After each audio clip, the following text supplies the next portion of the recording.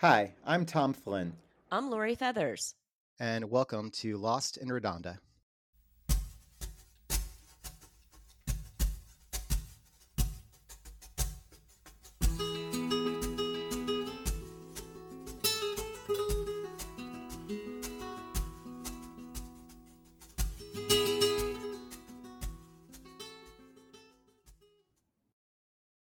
Hi, Lori. How are you doing today?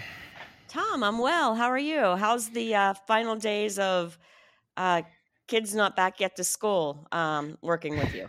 Oh, we're working with it. We're doing what we can. Yeah, next week they're back, which seems I don't know. I don't feel like I went back that early. Maybe I did.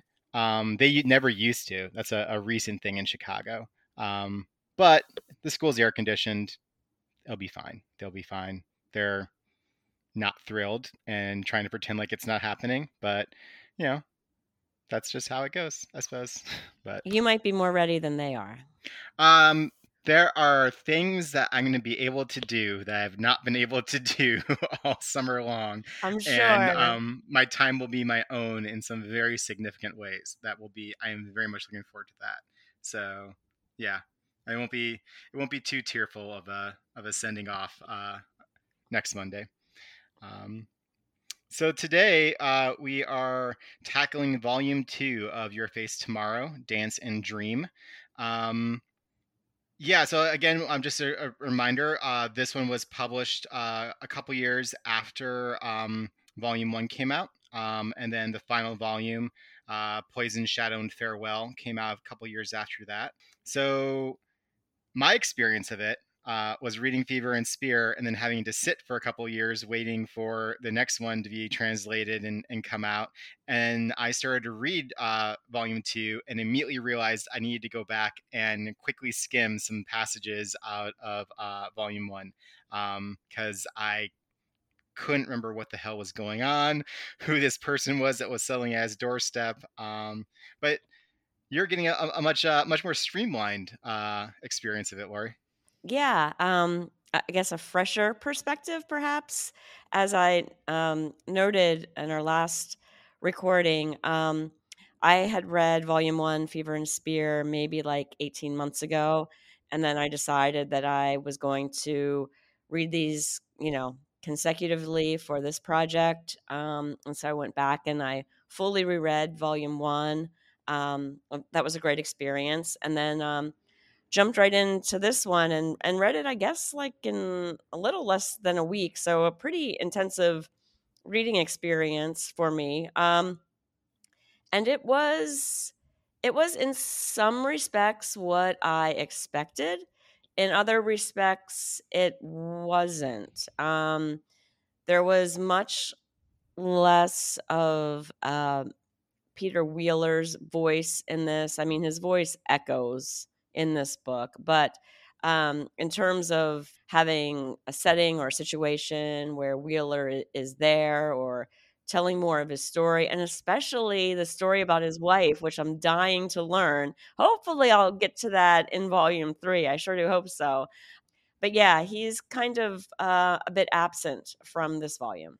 He does show up mostly in repetitions of what he said in volume one. There isn't very much at all added on to it. Maybe a little bit of maybe a little bit more English put on the spin, put on Deza's thoughts of him and how he feels about Toby Reelands. I mean, there is a somewhat fun scene where Deza expands upon the afternoon lunch they had the day after the party that he attended, where they're going on and on about Deza's rather going on and on about the blood stain that he found on the stairs, and that actually serves as kind of a interesting structural thing that Marius does in this volume, where I think he's tying things together and he's doubling back on himself quite a bit. There's very much a almost fugue sort of going on with some of the ideas he brings up, some of the historical examples that he mentions, and then he ties it back into something that happens later. A notable one is that Heydrich, the Nazi commander who was, I always feel weird referring to as assassination when it comes to the Nazis, because that almost gives like this suggestion of like I know there is no moral component to assassination, but for whatever reason, that's just sort of how it kicks around in my head.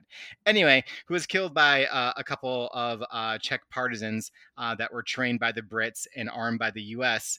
In the first volume, they talk a little bit about how he died very painfully, that there's a suggestion the bullets had been coated in poison, possibly a botulism. And then in this volume, he brings that up again at one point, kind of on his reflections upon death and dying.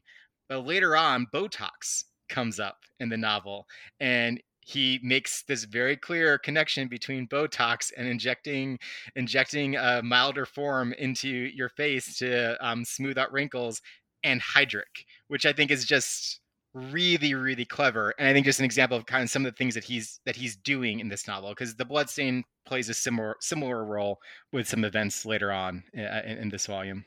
Yeah, I felt like the Botox discussion, which is essentially a conversation with his wife by phone, Louisa, where he's saying, "Hey, I just heard about this thing called Botox, and is it really a thing? And do you know how it works? And could it actually be a form of botulism?" It felt a little dated in today's world when Botox is just such it's like getting a pedicure almost. It's so common, it seems, for so many people, and so commonplace. But it's also like really quite a an interesting literal visual for the whole project of the book, Your Face Tomorrow, because of course, people that undergo Botox are essentially, trying to defy the aging process. And so their face tomorrow might be, very much not what you would have expected their face tomorrow to be in thinking about what type of at least physical appearance that they would have. So yeah, it's although it did seem a little dated to me, it also was pretty clever the way that he kind of threaded that bit of storyline and the history of Botox into the book. I think it also accomplishes two other things. One is, and I realize that we're jumping like right into some, not really discussing plot at this point, but I was really so tickled by that. I just really wanted to get to that part early. But I think it does a really interesting job of expanding on Louisa. I mean, we get a much stronger sense, I think, of Louisa, her sense of humor, and even just how the two of them. I mean, they didn't sound like an estranged couple in that conversation. They just sound like they were having a bit of a chat. And I mean, the book even opens with Louisa and Deza in conversation, just sort of talking, and how Louisa is her own person. She isn't just this figment or this phantom of his past off in Madrid raising the kids. There's a lot of longing and pangs that Deza is clearly experiencing and expressing in this volume that I'm not sure was quite there in the same way in the first volume. I really liked Louisa in this book, just like anything with Marias, and particularly in this 3-volume project, Your Face Tomorrow. It is one simple telephone conversation, but it goes on and on for pages between Louisa and Deza.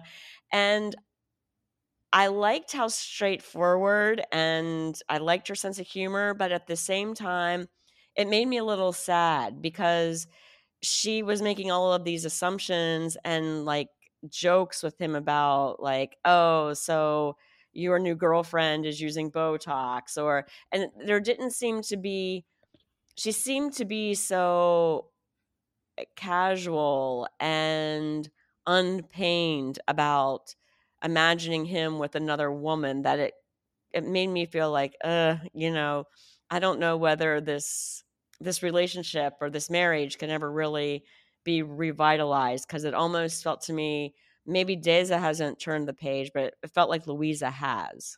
And I mean, that's kind of been the point of him being in London, is to give the space for that to take place. But he spends a good bit of time dwelling on the nature of living in another country and how you're not it's a half life. You're not really the same person you were in your home country or just your home city. Even I think you could extend it that way, that until there's a dramatic reorientation towards it being where you live, that this is your permanent place of residence, that yeah, it's something a little bit more phantasmal. And certainly in that conversation, Deza is trying to very quickly like move her away from those assumptions. But like, no, I'm just curious, and this story is really boring. It's complicated.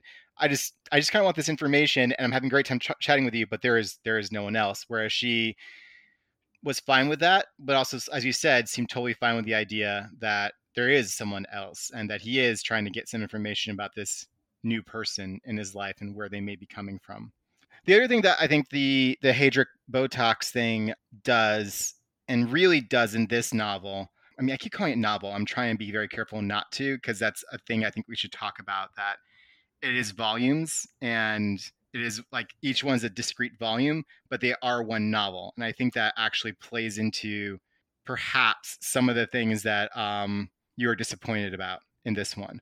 But I think it really plays and emphasizes Marius's considerations about time and how time works and how the mind works as it relates to time. That Deza's mind is such that he now has this information about Heydrich and immediately makes the association with Botox and compresses these two very discrete things taking place in wildly different circumstances into sort of I don't know. There's a bridge there that his brain is forming, and there's a moment where he even reflects on the idea that no, I'm presenting this thought as if it happened at the time, but it couldn't have happened at the time. I'm only now linking it back to it.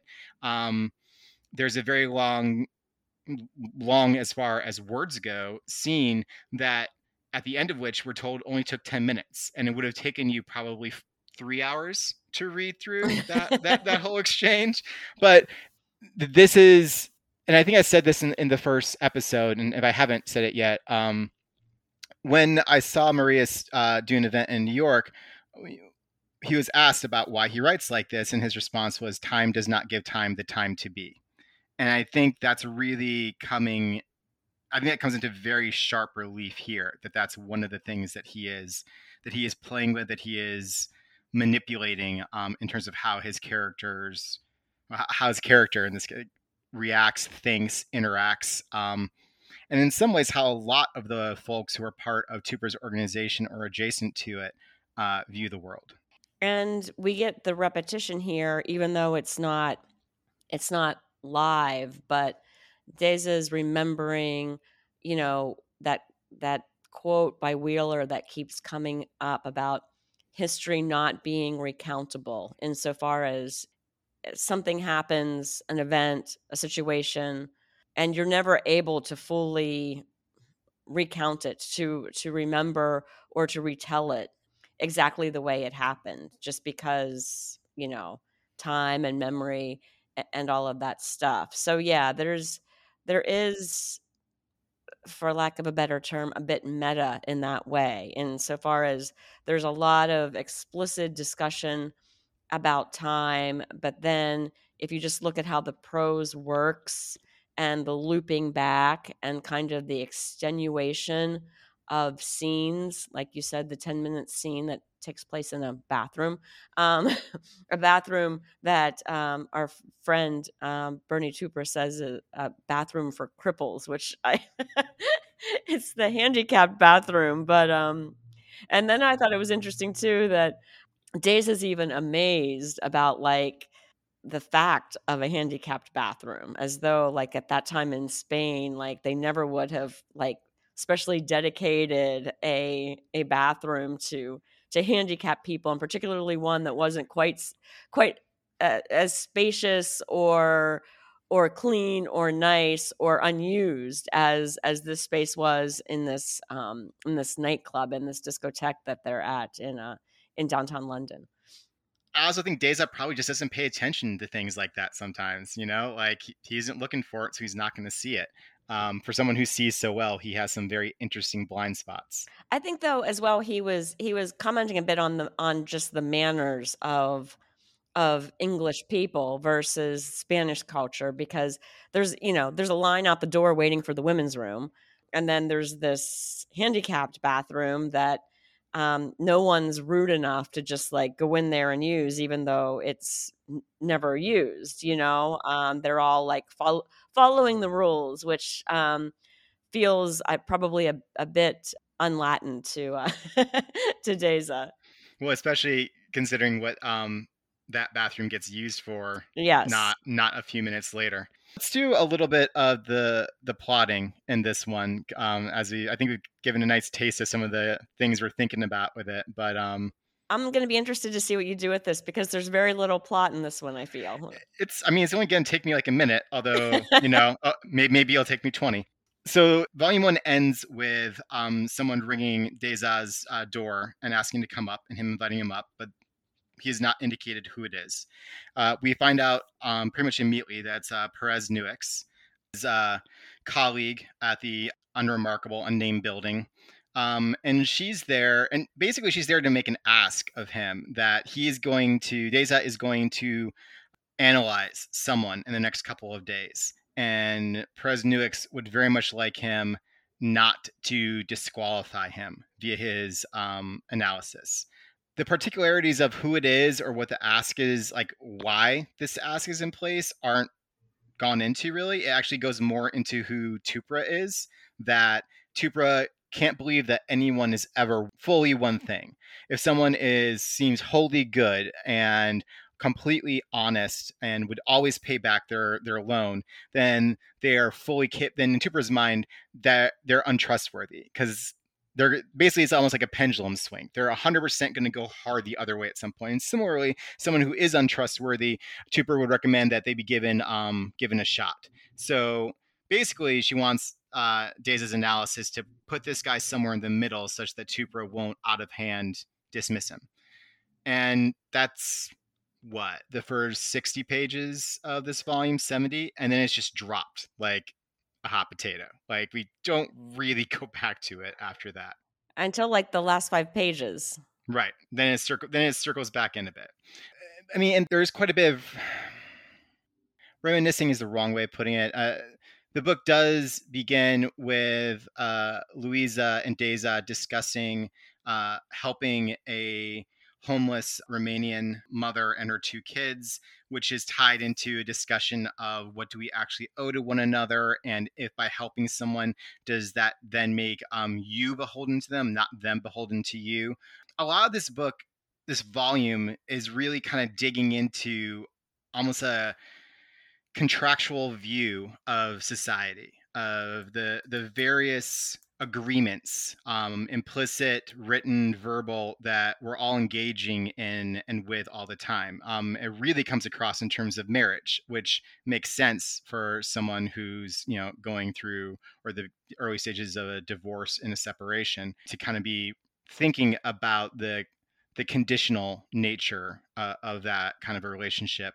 Yeah, I think that Deza refers to at least the situation with Luisa and the Roma woman outside the grocery store with the 2 little children as entanglements. Luisa became entangled with this woman because of the help that she provided her, and then it wasn't just one instance, but Luisa kept seeing this woman and provided her, with additional help, and became very sympathetic to the woman's plight and very affectionate with the youngest child of the woman.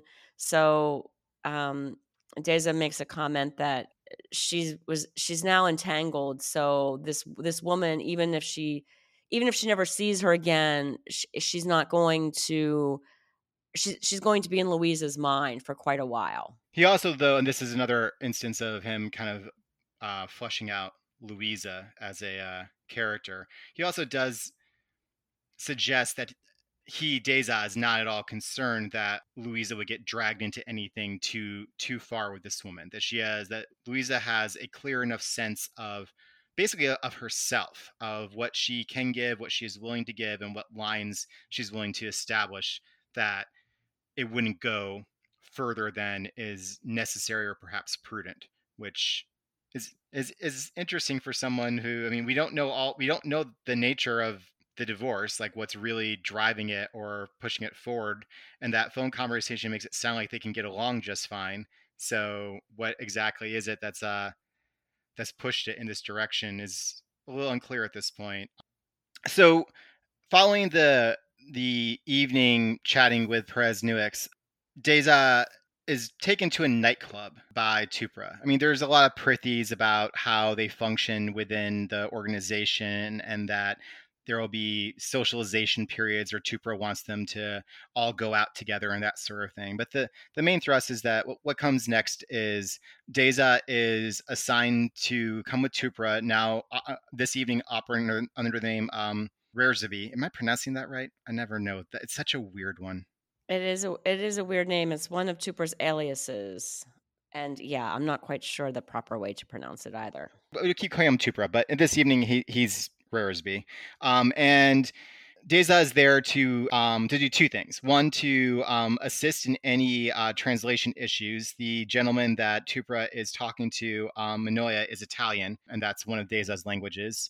And also, Deza is to keep the man's wife happy, Flavia. That, and in Tupra's analysis, she is someone that wants the attention and wants the compliment, but she doesn't want anything beyond that. She's not someone that's going to step out of her marriage or any of those things, but she very much is desirous of that sort of thing. And if you can offer her that and know that that is as far as it's going to go, attention and some kind words and some fun, then she's going to be happy, which is going to keep the husband happy, which is going to serve their purposes for the evening. I think that Tupra says it in quite an interesting way, that she's someone that constantly requires a lot of grooming and a lot of flattery because she is unable to cope with her inevitable physical, he calls it decay, but decline. She's an aging woman,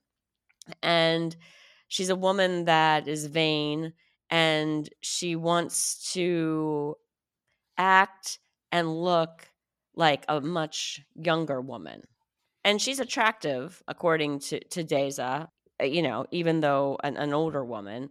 But he seems to do a very good job of keeping her entertained and flattered, at least initially. Up to a point. Also, in describing the husband, there's a hell of a line here. He had more the look of a Roman, or rather Vatican, mafioso than of a Sicilian or Calabrian or Neapolitan one. The large glasses. The glasses of a rapist or a hard-working civil servant, or both, for they are not mutually exclusive types. What the? Like, that is such a statement, and like jamming those two things in together was just that it's just, I don't know. I love reading Maria's for all sorts of reasons, but it's those sorts of like where you just sort of like stop and laugh. It just so. Yes, you'll never look at a large glasses wearing civil servant the same way again. No, absolutely not, especially at the DMV. So they go to dinner. They then go to a disco afterwards, and that's going perfectly fine. She wants to dance, so there is it seems like a fairly active club, but the music kind of downshifts a bit, and so Deza takes her out on the dance floor and sees someone waving, trying to get his attention and wave him down. Dressed, he thinks, like someone trying to dress like they do hip hop, or that they're a professional boxer, or I mean, there's some interesting assumptions going on there in terms of that. But it's De La Garza, who we met back at the party, who is, I guess they called it peacocking at one point, dressing like in an incredibly, frankly, bizarre for him way. He has like a hairnet on that he doesn't have enough hair to fill up, so it just sort of flops loose. There's this real sense of almost a clown when that comes across. But De La Garza comes over and starts talking to him and is very interested in dancing with and hitting on Flavia and wants to pay her attention. And And Deza gets called back to the table to do some translation work and kind of keeps an eye on, just attempting to keep an eye on things, as is Tupra. Tupra is clearly not, doesn't give it much away, but is clearly not thrilled that De La Garza has just shown up. And then after a few minutes of checking in every so often, De La Garza and Flavia go over to a table that's full of Spaniards. Deza gets sucked into a bit of there's just a few words he's not 100% sure on. The Italian gentleman, the glasses wearing man, gets very flustered and frustrated. So he doesn't check in on them for like 20 seconds and they're gone. And that's not great. So Deza is sent to find him, find the two of them, make sure they haven't taken off, that nothing truly untoward has happened. I don't think Tupra thinks that anything really wrong is happening. It's just a question of how this works for his plans for the evening. Tupra is one that is, and this is discussed with Perez Nuix, is very decisive in his reading and his decisions behind it.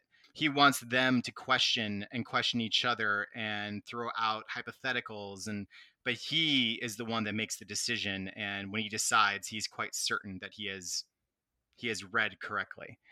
Anyway, Deza checks the bathrooms, has an interesting exchange in the ladies' room, and then comes back to the dance floor, and he and Tupra then together kind of scan the dance floor and identify them. Tupra goes over and takes Flavia back to her husband.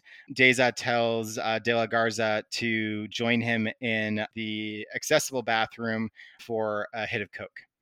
Tupra then shows up a few minutes later, proceeds after giving something that looks like cocaine. It's never snorted, so we don't know if it has any effects or if it's talc, which Deza throws out there. While De La Garza is attempting to make a couple lines for himself on the toilet seat, Tupra comes up behind him holding a sword. And a big-ass sword. Like a big sword.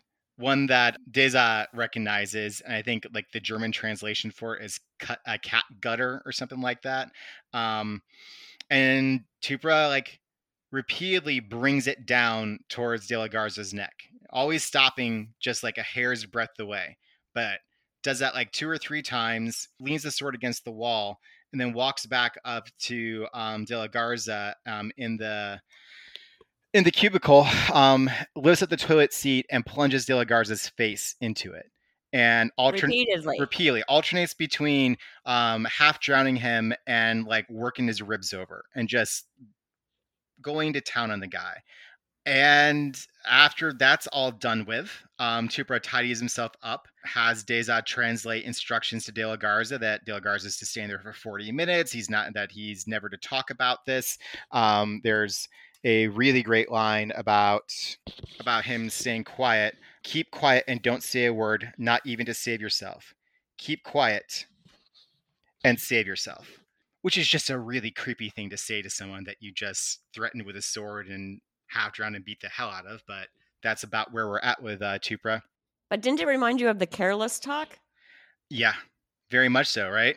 So they then leave. They go back to the table. Tupra finishes his negotiations, his conversation, and then as they're exiting, Deza takes Flavia with him, and Tupra and Manoia go to the bathroom. That's what Deza is assuming, just to check in. I think basically to show Manoia what he did, and I think solidify that, hey, this guy stepped out of line. I took care of him for you, and so our talks can absolutely continue. That sort of thing. Tupra drives everyone home, and as he's driving Deza home, who's last, they have a conversation in the car. And at the end of that conversation, Tupra decides that they actually aren't done yet and that Deza needs to go home with him, that they have some more things to talk about, and there are some videos that Tupra wants Deza to see. And that is how this volume ends.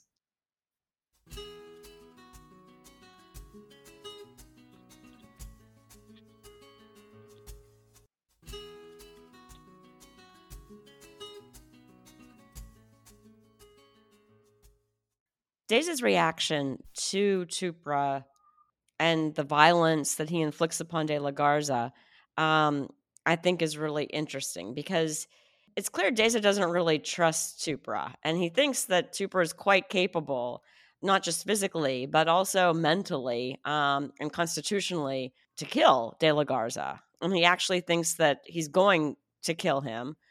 And then also just this discussion that they have on the way home where Days is saying, "What the hell, dude? Like, where did this wacky sword come from, and why were you like brandishing about and acting like you were going to kill De La Garza?"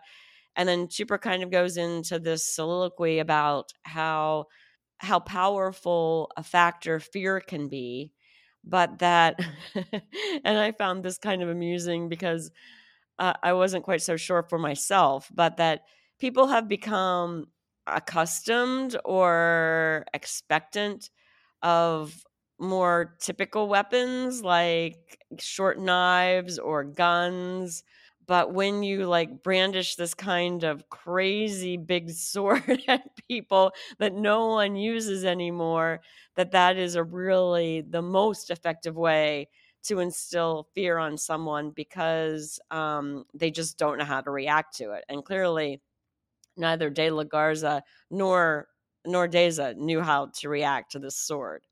There's a we're about to tie this into a couple movies, but there's you've seen Lock, Stock, and Two Smoking Barrels, Guy Ritchie. I have, Okay, yes. when they're planning when the friends are planning their heist, their chef friend, who is the straightest of all of them, having a real job and all that, they're discussing what kind of like weapons they should bring, and he goes, "And knives because they're quiet." And they're like, "Why knives?" "Because they're quiet and because they tell them that we know what we're doing." And everyone goes, "That's scary, dude. Like, where did this come from out of you, of all people?" But I kind of thought about that as I was reading it.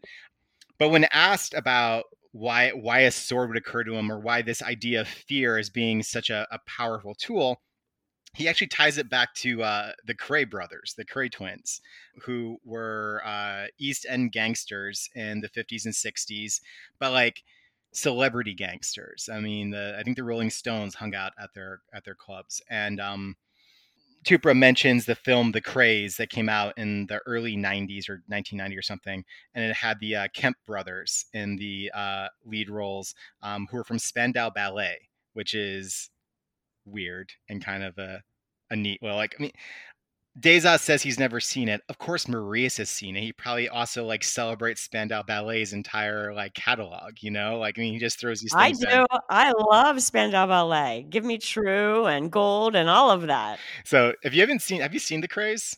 I've not. I actually saw it as a kid. My parents made interesting movie choices for us, but it's good. I mean, my memory of it is quite good. There's a recent telling of it called Legend that had Tom Hardy playing both roles. But yeah, they had this mythical status, and they ruled by fear. They would show up with really big knives, swords, and they would just do it in the middle of the street. Like, they made sure that everyone knew that they came for them, that it would be brutal. Whoever came after them may not make it out, and the reprisal would be swift and terrifying. And that's how they were able to build the empire they did and control as much as they did.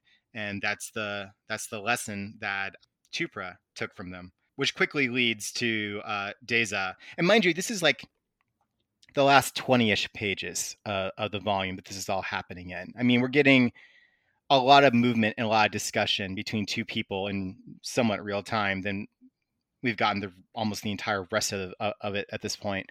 But Deza is wondering, what did you ask Tupra? What did you study at Oxford? Like, all right, you're pulling lessons from the Krays. What else? What else do you have up your sleeve? And Deza's response is, I read medieval history, which I guess actually makes a certain amount of sense in terms of that idea of ruling by fear and ruling via the sword. Yeah, by far, and maybe this is part of my disappointment with this volume, is that this is like a 330 page book. 200 pages of it happen in the disco with De La Garza, and I just thought it was a bit much. I was entertained by De La Garza in the first volume, by his obnoxiousness and by his just following Deza around and speaking to him in Spanish, assuming that no one else could understand all of these crude and rude comments that he was making about the women and getting with that woman and look at the legs on that one and etc. But this just seemed, I, well, first of all, I guess unrealistic. Like, it was hard for me to believe that someone working at the Spanish embassy in London could conduct themselves in public like this and keep a job, because I mean, it was just acting like a total buffoon on the dance floor and off the dance floor the entire night that he was there. But then also just annoying. I mean, I just thought that it went it just went too long and was exaggerated. Yeah, it definitely had a strange feel to it. I mean, I think what makes, especially in the party scene at Wheeler's house, what makes De La Garza amusing there is the sort of the point counterpoint, and that Deza can lose him occasionally, but then see what he's doing across the room. And there's also just, I don't know, there's a certain structure to that. We kind of know what's going to happen at Wheeler's house on a certain level. So like it, it doesn't it doesn't feel as strange, and it's certainly not as heightened an environment as what, I mean, why the hell are they at this disco to begin with? I mean, my assumption was simply because it's noisy and loud, and the conversation can be had with no one able to record it or listen in on it between Manoia and Tupra. But it just felt like a very, I don't know, it felt strange for them to be there, certainly. And it is, if there is a weakness to what Marius does, I do think it's that he can weave in and out a little bit too much, really break away from the momentum of his plot in some pretty significant ways, so that it's all the more jarring when he drops you back into the action, and it makes it feel, especially when what he's recounting, what Deza is recounting is, conversations with his father about the Civil War, and then suddenly you're dropped back into the accessible bathroom in a discotheque with a guy on the ground, struggling to breathe. Like, it's just, there is a larger thematic point there, but in terms of the reader's experience of it, yeah, it can certainly not work. I guess in the first volume, the big 200-page digression was Deza up all night at Peter Wheeler's house after the party, rifling through Wheeler's books, trying to find, the connection that Wheeler had with the Spanish Civil War, and then, digging up all of these other interesting facts about Andres Nin and different things about that period of time historically. And to me, that worked. I wasn't, even though he was learning, learning all of these things, throwing all these facts that at least I wasn't aware of onto the page at the same time that he's remembering back conversations that he had with his dad about the friend of the father who spread disinformation and got his father jailed. And I just felt like thematically that all worked and was good and interesting. But this just protracted scene at the club, and I think you're right. Part of it was, I mean, he tells us that Tupra was obviously a regular at this club, that, everyone knew him, and, the staff knew him, and, took care of him and got him a seat and referred to him, by his alias. So maybe that's why they were there, but it just did seem like, you know, why would why would you pick this place to go, especially when this guy that you're trying to get cooperation from, Manoa, is like not a young man, and certainly doesn't seem to be entertained by the dancing. Maybe it was just for a diversion for the wife. I don't know. I don't think I reacted on the second reading, I don't think I reacted as strongly against it as perhaps you did, but I definitely don't. It definitely felt more out of place than a lot of the other. And also, there's the pacing in this one. I do like this one a lot. I think it also and we'll get to this in a second, I think it makes even more sense after the final volume. Like, I think it's really tricky. I mean, there's no way to do it because it's such a big novel if you treat it as a whole. But I was even kind of taking a glance at some of the reviews at the time, and it's tricky to kind of handle this one because it is the middle piece of this larger work. So while Fever and Spear are setting a lot of things up and has a certain arc to it, neither one of these is a finished arc, at least not by how Marius is constructing it. And this definitely seems to have that sort of middle of the trilogy feel to it, where it's building off the first one but setting up the last bit. And the pacing just feels a little weird. I don't know, like it definitely seems to kind of speed up, slow down in some ways that don't always feel perfectly tuned. I was really hoping that Tupra would decapitate De La Garza because I Okay. sure don't want to see De La Garza in knew Volume that was 3. actually I knew it. I knew that was what you were actually upset about, that De La Garza wasn't simply like rubbed out, written out of the novel, written out of all future like possibilities. You never want to see this dude again. I know, you know, Lori, there's a whole bit at the end of this one where they're working through who can and can't kill. Deza is thinking through who in his life could kill or under what circumstances or would not. And he very much puts himself in the category of capable of killing and his wife in the capable of not killing. Peter Wheeler, he says, could kill, but Toby Ryland says couldn't, or at least he could in wartime, which I think is a really interesting temperament distinction between the two brothers.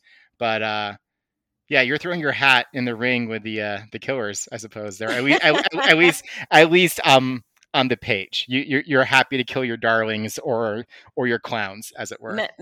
Mentally, I want him dead. Yeah. So. Yeah. Well, I'm not going to tell you if he shows up again or not. You might be in luck. We'll see. Do not tell me. I think it's worth digging in a little bit into the conversation that Deza has with his father, Juan. I mean, it takes up a good, what is it, about 40, 50 pages, the conversations with Juan. It's harkening back to the conversation, not quite as much, I don't think, in the first volume with his dad. And his father is giving it like even more detail of what the war was like and what the consequences the war were for people, for how they move through the world, but also even how Deza's parents decided, like how they decided to raise the kids, what they needed to know, what they weren't going to let them know, what they would have to find out on their own.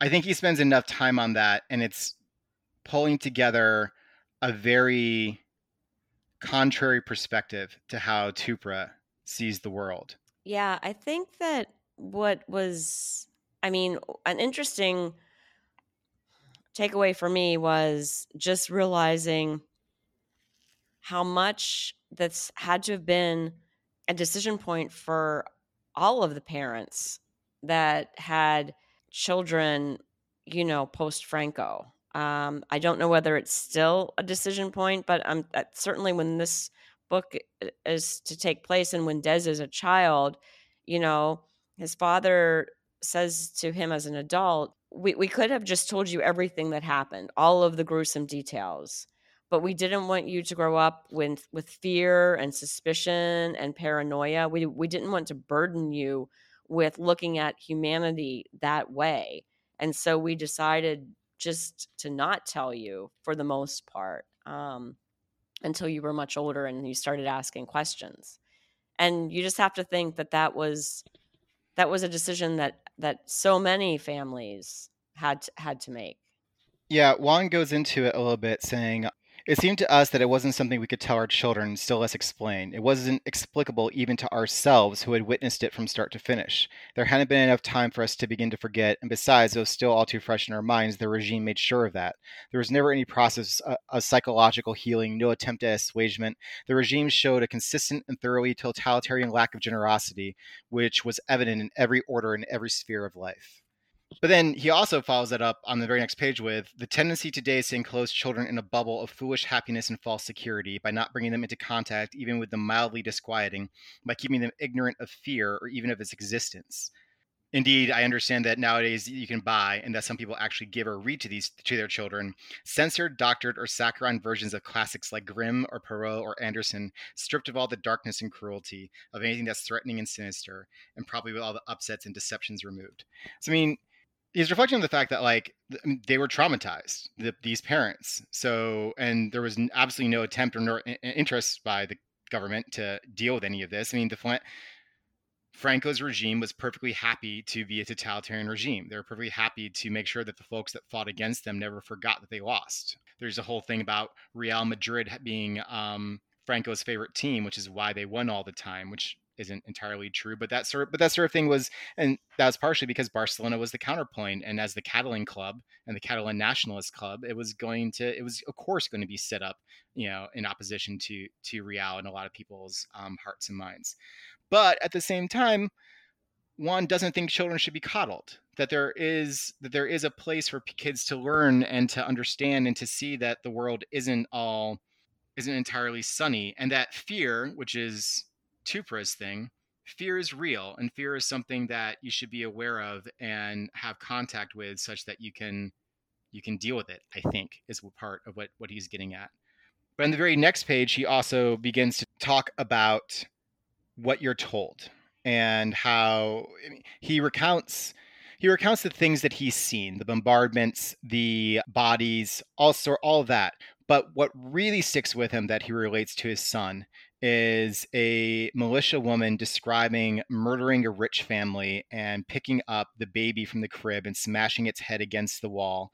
But also a story that's told to him after the war that answers for him. I mean, a friend of his disappeared and he knew he was dead, but he hears how his friend was killed, how his friend was murdered, and it was brutal and it was awful and he was tortured before he died. But what Juan says to his son is like, I saw things, but the things that stuck with me the most were the things that were told to me. The things that I'm passing on to you are the things I heard. The words and the stories that were formed around that are what carries such weight. I mean, the narrative as such. And that's certainly been a huge part of what Marius has grappled with and dealt with in his novels.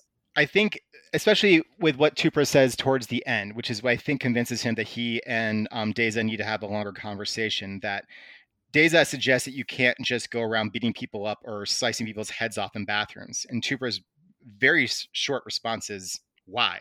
Why can't you do that?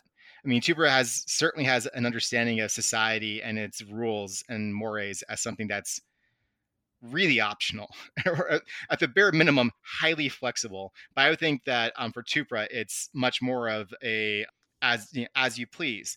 And Juan is someone who lived through a time when all of those rules went right out the window. I mean, he existed in a period where social structure completely altered, and things that would otherwise be unacceptable, bashing a baby's head against a wall, became celebrated by some people who, after the war, he might be having dinner in the same restaurant with. Yeah, I think that I am looking forward to beginning volume 3, which I have not yet, because I want to see how this conversation continues, because it is this it seems to be right now set up as a stark moral difference, that Tupra obviously believes that violence in some instances other than direct self-defense is justified, and Deza's not there, at least not yet. And so I am looking forward to the continuation of that conversation, and I'm also looking forward to how the first volume ended and this one started, and figuring out like what's going to happen with this friend, this acquaintance of Paris Nunes, and how Des is going to interpret this person for the purposes of either, recommending or not recommending him or her Tupra and why this is important. So there's a lot of threads that are dangling, like, little cliffhangers out there that I'm looking forward to. And of course, which I've said in the previous recording, I really want to know what happened to Wheeler's wife. So that's the main one that I'm looking for in the final and concluding volume. Yeah, again, I ain't telling you nothing on that one, which Good, is not good. which neither confirms nor denies. I want to make that very clear. I'm not suggesting there is. I'm just not going to say anything. I think before we wrap up, I think Dance and Dream is far clearer in this one as titles for the parts than Fever and Spear may have been. Though I think he kind of answers that a bit on the Fever point, and he does directly. Deza does kind of directly confirm your suggestion in the last episode that the Fever, in some ways, was referring to the night he spent ripping through the library, and he does actually refer to that evening as a feverish experience. And he does use different phrases about fever and spear and dreaming and sleeping throughout this volume. I mean, they're at a discotheque and everyone's dancing, which is clearly part of it, but it's also certainly the dance of, I think, the social interactions. The conversation with Louisa in some ways was a dance, a movement forward, a movement back. And there is certainly a very strange dreamlike quality to the next part, pulling in the conversation with his father. A lot of it sort of, I think, has that sort of ungrounded feel to it, which in some ways is unusual for Marius. I think a lot of his stuff, even when it gets into like when he's knocking around some 3-page long sentences and some high-minded philosophy, it's still quite grounded in what the person is doing in the moment. And I think here it's a little bit more unmoored. I think it's going in some other directions than he's done before. I'm also looking forward. I think at the end of the next episode, we'll spend some time kind of reflecting on what we've read of Marius. But yeah, I really do think this is something of a summation of what he'd done in the first part of his career, and that everything that came after was him moving into a different direction.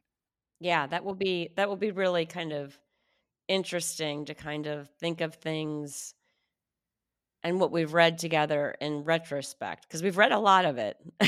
We've read a lot of Marius, and some of it was a reread for me. A lot of it was a first read. Almost all of it was 100% enjoyable, and it reaffirms, the confidence that I have at the store in putting Marius's novels in people's hands, because, well, I've experienced the feedback, and it's always wonderful.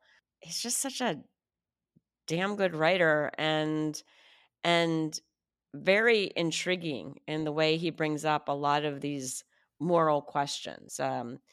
It's not your typical kind of moral conundrum that, so many novels just, repeat and repeat from previous novels or things that people have read. I mean, this he sets up very unique situations, I think, in which to test his character's morality.